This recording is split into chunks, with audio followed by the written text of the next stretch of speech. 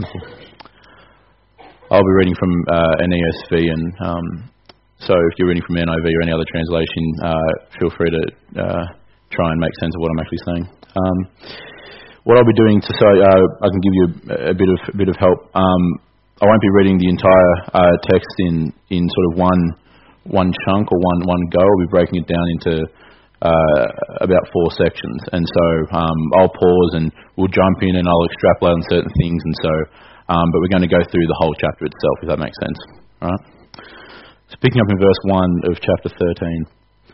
On that day they read from the book of Moses in the hearing of the people, and in it was found written that no Ammonite or Moabite should ever enter the assembly of God, for they did not meet the people of Israel with bread and water, but hired Balaam against them to curse them. Yet our God turned the curse into a blessing. As soon as the people heard the law, they separated from Israel all those of foreign descent. The first point I want to pick up on is what Nehemiah is communicating here about Ammonites and Moabites in the assembly of God. I want to talk about His holiness. God is a holy God. To try and even sit here and describe in any quality just how holy, how separate, how otherly our God is, almost reaches the point of futility. He is so unlike His creation in His distinctiveness and holiness. For me to try and compare any holiness we might have to His would be for me to try and compare between us up here in the mountains, about 1,000 metres above sea level, and those in Sydney, and can try and compare relative to who is closer to the sun. He is so distinct and so holy. And that's a point that needs to be addressed here, because this is going to set the background for why He is saying that no Ammonite or no Moabite, or in other words, no people of the nations, no pagans, no unbelievers, may enter the assembly of God or may be in their presence.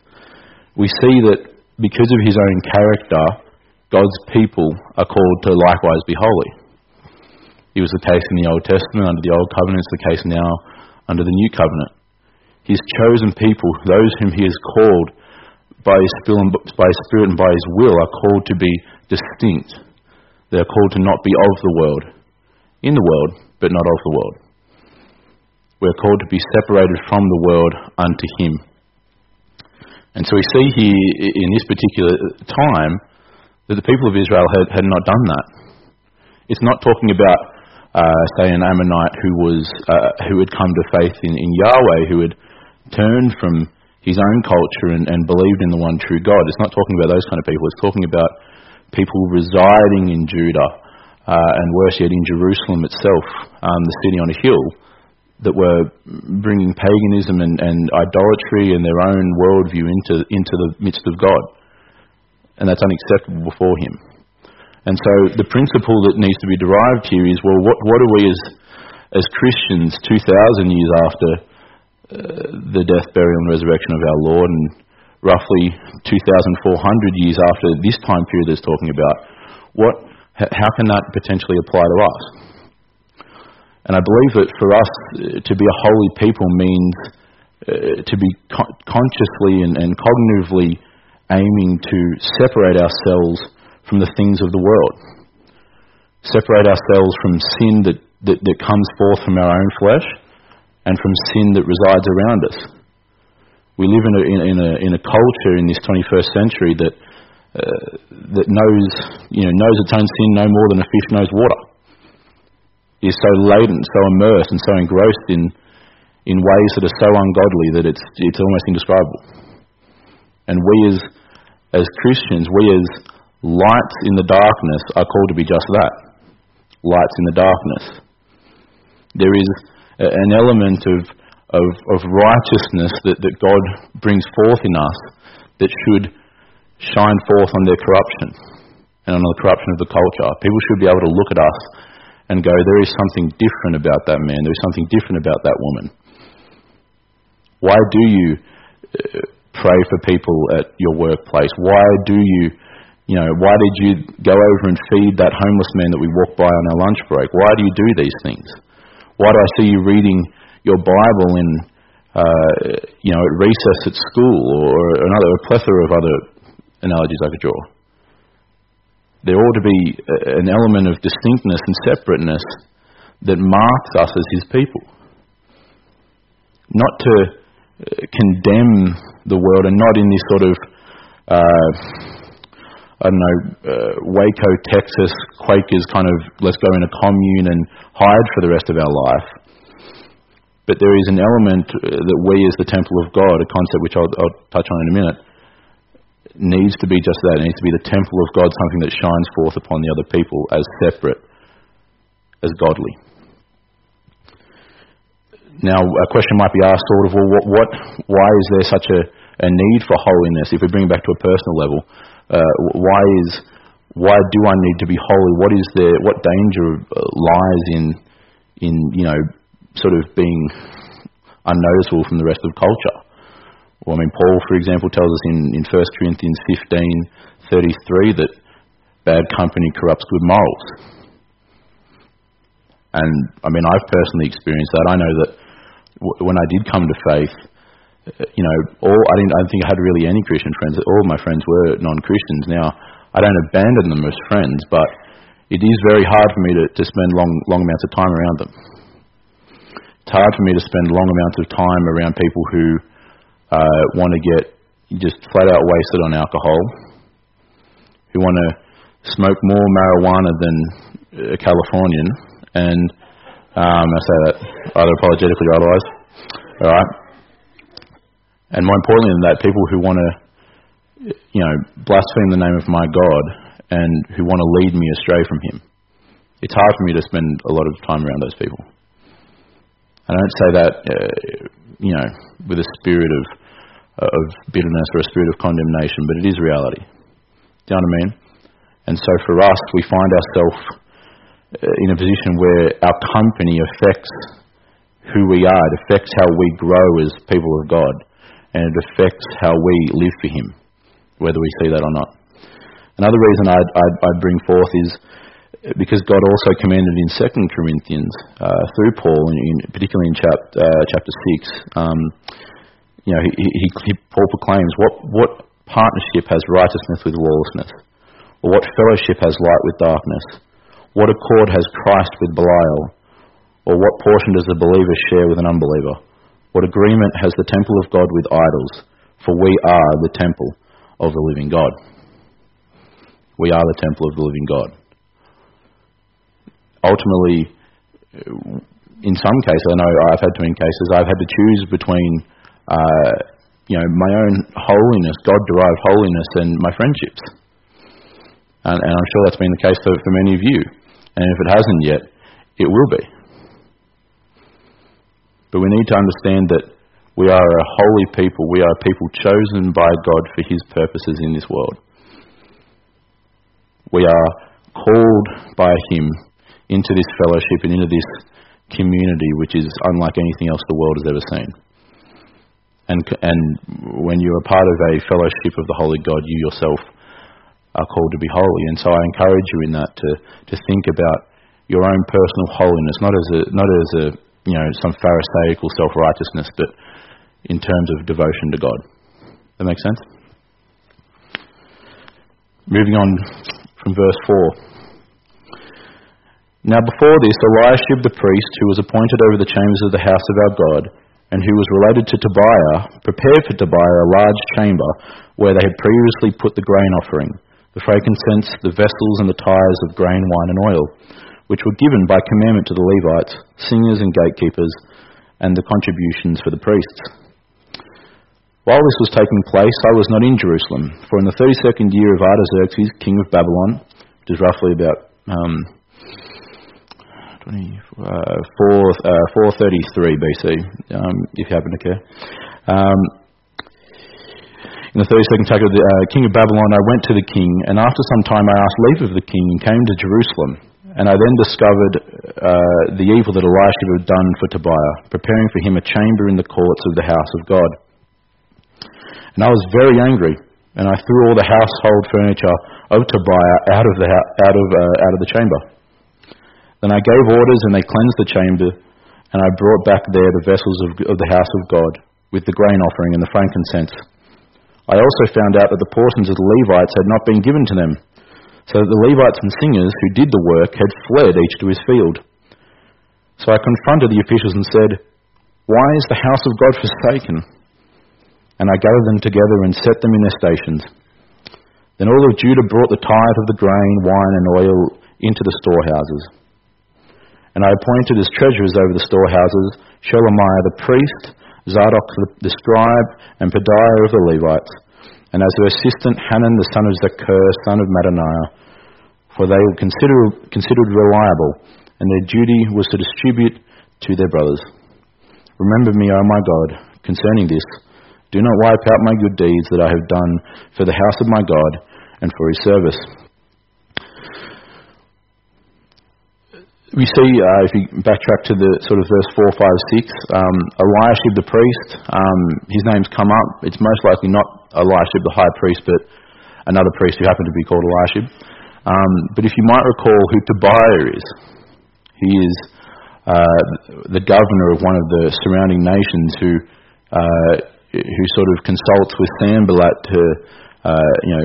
to bring this sort of quasi-meeting before Nehemiah in order to lead him into sin. This is the people we're talking about here. But an interesting thing is that when Eliashib had done this evil deed on behalf of Tobiah, where were all the Levites? Where had they gone? They'd fled. It says here in where are we?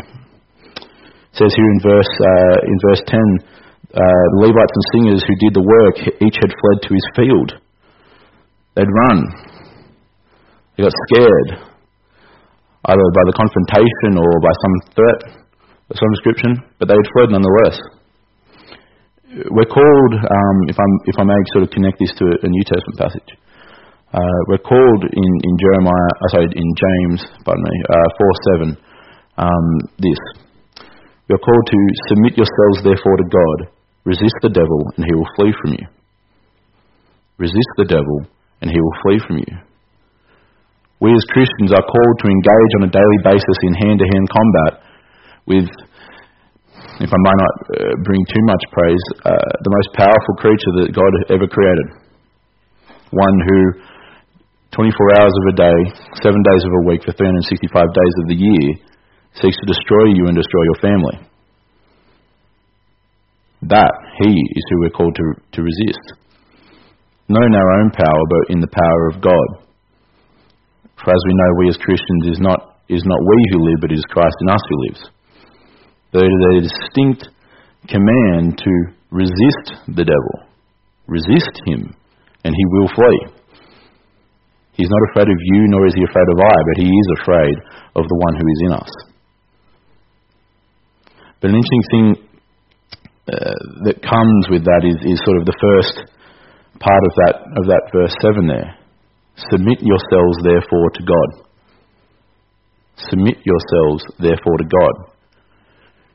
One can attempt to resist the devil all they want. One can attempt to overcome their own fleshly desires, which I'd argue are even more powerful than the devil himself. But that won't happen unless we submit ourselves to God. Unless we submit ourselves to his will for our lives, to his commands, to his statutes. That is the precursor. That's why it's put there first before resist the devil and he will flee from you. And so we see here in this verses 4 to 14, what did the people of God do, specifically the Levites? They abandoned ship. They left the post. Did they resist the devil? No. Why weren't they able to resist the devil? The enemy and the works of his through Eliashib and Tobiah? Because they didn't submit themselves to God. They had a duty. They had a command to take care of these matters and take care of the frankincense and the grain offerings and the wine and the oil and etc. in the storehouses. And they abandoned that post. They abandoned it. And so for us today as Christians, we can't abandon our post. We can't jump overboard. we can know rather confidently that if we submit ourselves to the Word of God and to the will of God and the call on our lives, He is a faithful God who will deliver us. He's a God who will lead us through the fire and out the other side. Just as Shadrach, Meshach and Abednego did in Daniel chapter 3. They did not submit to Nebuchadnezzar and the powers of Babylon. They submitted to the Lord their God. And they respectfully declined the king's commands to bow down before his golden statue. He didn't say they wouldn't go through the fire. They didn't get spared from the fire. But who was the fourth one in there with them? One with the face of a son of man, as son of God, as Nebuchadnezzar describes it. We're called to submit ourselves to God, touching on this holiness theme which we talked about earlier. Submit ourselves to God. We don't have to fear some scheme of the devil or his works through other people. There's no need to fear that. And consequently, there's no need to run. There's no need to abandon the post, so to speak. For as I said earlier, greater is He who is in us than greater is He in the world.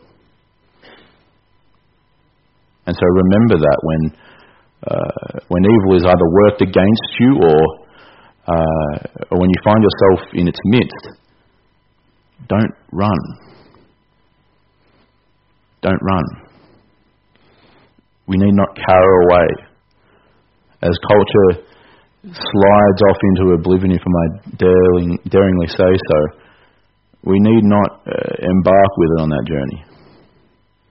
We can stand firm and resolute on the statutes of God and on His truths. And so I encourage us to do that. A potential sort of application that I would give to that is, well, how is it that if, say, I'm being tempted, I'll start individually first. If I'm being tempted in isolation, which is arguably the most dangerous scenario we can find ourselves, what can I do? How can I resist the enemy and resist my own flesh? Well, for starters,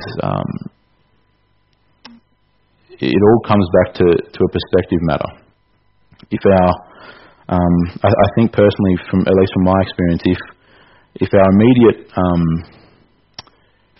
priority is, I don't want to do this, I don't want to do this, I don't want to do this, whatever you're being tempted with, a number of times you'll find yourself failing, because the focus is do not, whatever this particular thing you're being tempted with. I'm not saying we don't understand that we should not do something, but I think if we find ourselves in a moment of temptation, or even in a season of temptation, to rather look unto Christ, unto His majesty, unto His holiness, unto His power, and unto the verity of His salvation that He wrought for us, that provides us with the greatest perspective we could possibly have. If I'm trying to resist temptation out of out of a fear of being exposed in a church meeting or something and having other people find out that I've done something, I think that motive falls short and that it is weak and that there is sinking sand.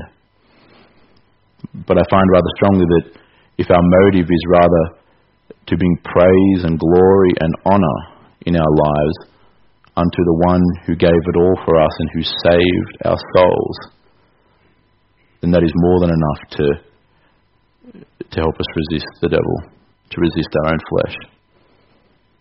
That comes through prayer. It comes through, I know some people like to quote scripture in such moments, which is a good idea, as long as we obey that scripture. And such things come through knowing the Word of God. Amen? Wonderful. Right. From verse 15.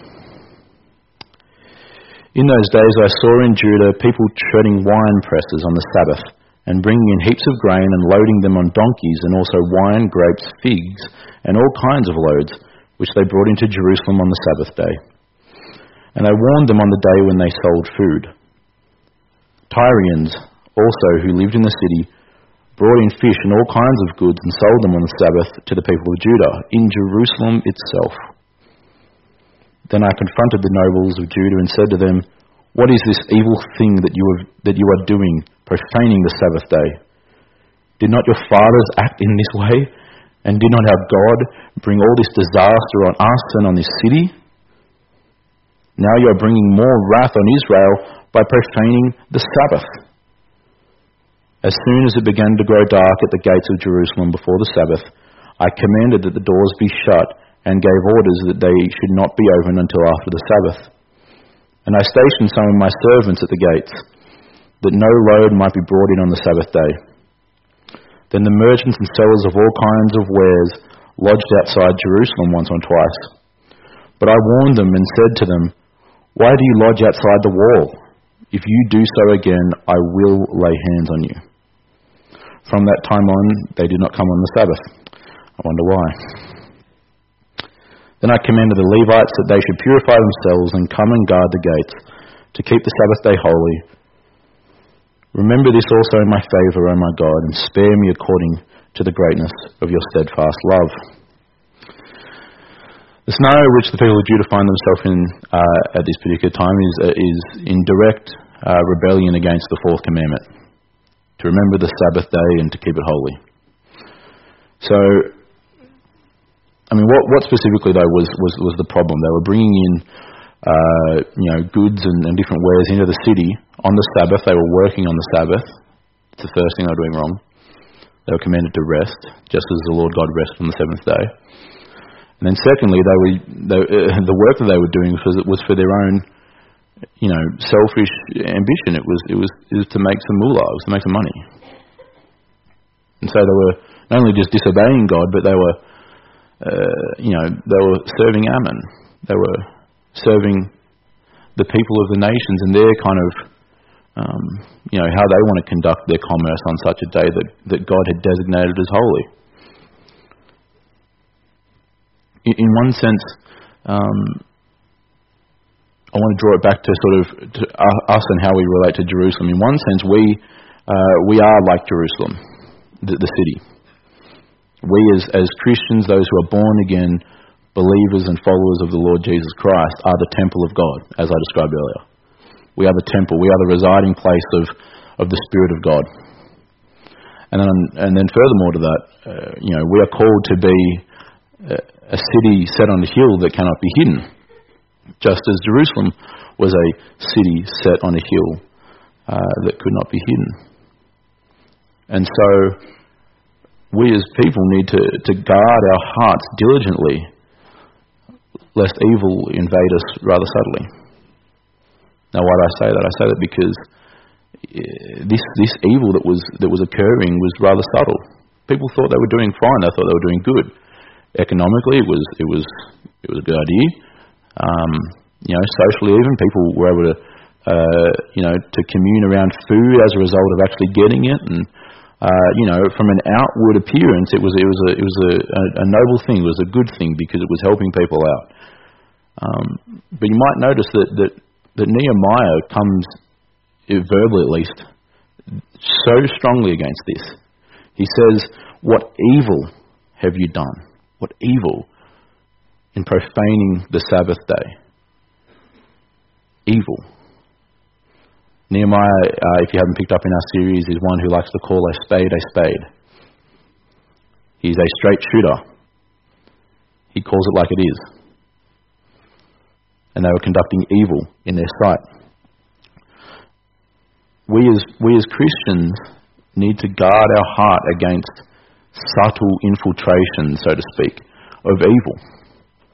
Evil that springs forth from our flesh or from works of the devil or by those around us. It doesn't come in this blindingly obvious. Sometimes it does come in a blindingly obvious and stark contrast to the Word of God. But I feel we're readily able to notice that because of how obvious it is. But to give him the least amount of credit, the devil is cunning. He's intelligent. And he knows exactly what your heart desires, what my heart desires, what our flesh craves, and he knows how to feed it. And I don't say that lightly. And I put myself in that same camp. And so, undoubtful practices, if I might refer to it as those, can spring forth upon us quicker than we will ever realise if we don't guard our hearts diligently. If we don't remain faithful to the Word of God. If we don't remain honouring and intimate with Christ in prayer. And if we don't separate ourselves as holy unto Him, it can enter you very subtly. I just want to make that distinction, is it's not going to be a stark, really obvious thing sometimes. I mean, that's why, Christian ministers, you sort of might think about, I'm not just picking someone generically here, but, you might sit and think, how could a pastor of a church for 20 odd years, have an affair with the church secretary? How could a guy who's been faithful to his wife for 40 years do that? How? How could he cheat the church out of finance or something? And it's because over time, he has not protected his heart, he has not guarded his soul diligently, and he has fallen by the wayside. Sin clamped down on him, and he fell. And so that is why we as Christians need to be aware of that reality. Not that we might be scared, as I said earlier, not at all. Or not so that we could find out a place to flee, like I said we shouldn't do before. But so that we may diligently guard our hearts, to protect ourselves from the subtle attacks that come forth from us and from around us. An application, if I might give you one, is specifically about what was talked about with the Levites here in verse 22. Comes to us from Romans 12, where Paul beseeches the people of Rome, obviously, but as well as ourselves, that by the mercy of God we are to offer our bodies as a living sacrifice, holy and acceptable to Him.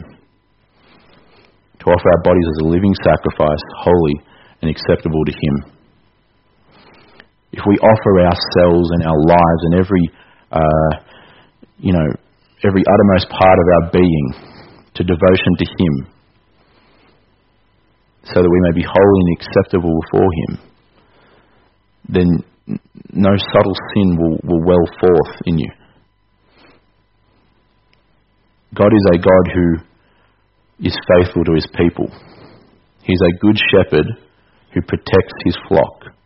And He is a faithful husband who guards the heart of His bride. And so if we offer ourselves fully, if we love the Lord our God with all our heart, all our soul, all our mind and all our strength, to the best of our ability, in this body, then we will find that such subtle sin will not well forth from within us.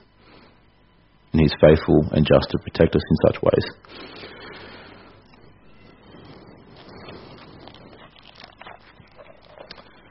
From verse 23, we're nearly at the end. In those days also I saw the Jews who had married women of Ashdod, Ammon and Moab, and half of their children spoke the language of Ashdod, and they could not speak the language of Judah, but only the language of each people. And I confronted them and cursed them, and beat some of them and pulled out their hair. And I made them take an oath in the name of God, saying, You shall not give your daughters to their sons, or take their daughters for your sons or for yourselves. Did not Solomon, king of Israel, sin on account of such women? Among the many nations there was no king like him, and he was beloved by his God, and God made him king over all of Israel. Nevertheless, foreign women made even him to sin. Shall we then listen to you and do all this great evil and act treacherously against our God by marrying foreign women? This sort of line of rhetorical question has a rather obvious answer. The answer is no. Now, I'm not going to touch on this subject in great depth. It will be in brevity, because even this kind of topic is sort of a sermon or even a mini-series by itself. I don't know, but this issue of intermarrying with the nations in the Old Testament, and for us today, marriage with non-believers, if I might say, is one of the clearest, the most obvious answers to a question that we find in the Bible. I'll say that again. It is one of the most clearest topics in the Bible. The answer to whether, and I'm speaking to all people and maybe specifically to younger people or single people, but the answer to the question of can a Christian marry a non-Christian, the answer for every second of the day is no. Now why? Why? Is it because what kind of reason is there for not doing that? Well, as I said earlier, when I was reading from 2 Corinthians 6 on what Paul says about separation and holiness from the people, what fellowship has light with darkness? A rhetorical question. The answer is none. What agreement does Christ have with Belial, with the devil? The answer is none. The answer is none. We are called to not be unequally yoked. And there's a very, very clear thing. The imagery of yoke is with two ox carrying the yoke. If one is off, one is like half the weight of the other, or it hasn't got anything in it, then you've got this imbalance, a complete imbalance. And no longer are the ox working together, they're actually working against each other actually to just stand up. It doesn't work. The same thing applies to people then, and the same applies to people now. Marriage and relationship with, as Christians for us, with people who are not of Christ, who don't serve and follow Him, but rather serve their own desires, does not work. And it won't work. No matter what we say, we might say, oh, but they're so close. They're not, I don't know, they're not as spiritual as I'd like them to be, or something like that. And honestly, I'm not trying to say this to be harsh to anyone in particular. I don't know what your status is in that kind of area of life, but the principle still stands. I'm just simply telling you what the passage has spoken. We are not called to be unequally yoked with non-believers. And God takes that very seriously. He takes it very seriously. That was one of the primary things that sent Israel into exile. It's what sent them to Babylon, was marriage with foreign women. They bring in their beliefs. They bring in their idols that they fashion in their own image. And they corrupt the temple of God. And the same occurs with us. If we bring a non-believer into such an intimate quarter of our being, it corrupts the temple of God. And I say that to be honest with you and to not try and leave you with any illusion that it's somehow okay with Him. And I wouldn't want you to think that He'll bless that sin. I say it not as condemnation. I say it rather as to point you towards the truth on the matter. But we are called to not be unequally yoked. And I think especially for other single people in this congregation like myself, this is a really, really important thing which we have to come to grips with. Especially considering, culture's concept of what love is, their quasi-idea of what constitutes a real marriage, let alone the love in that marriage. It's a very contrasting thing, the biblical definition of love and the biblical definition of marriage and those kind of topics. Okay? And I don't want to talk too much more about that because, like I said, it's a sermon in its own. It's a sermon series in its own. But if you have any other questions about that, I'm free and available and more than willing to discuss those kind of things with you afterwards. Is that okay? All right. So to conclude what we've sort of been looking at tonight, we've seen that we are called to be a holy people, a people separated from sin and from the culture of the world, the spirit of the age, the antichristos nomos. We are called to be separated unto God for His purposes only and for His glory.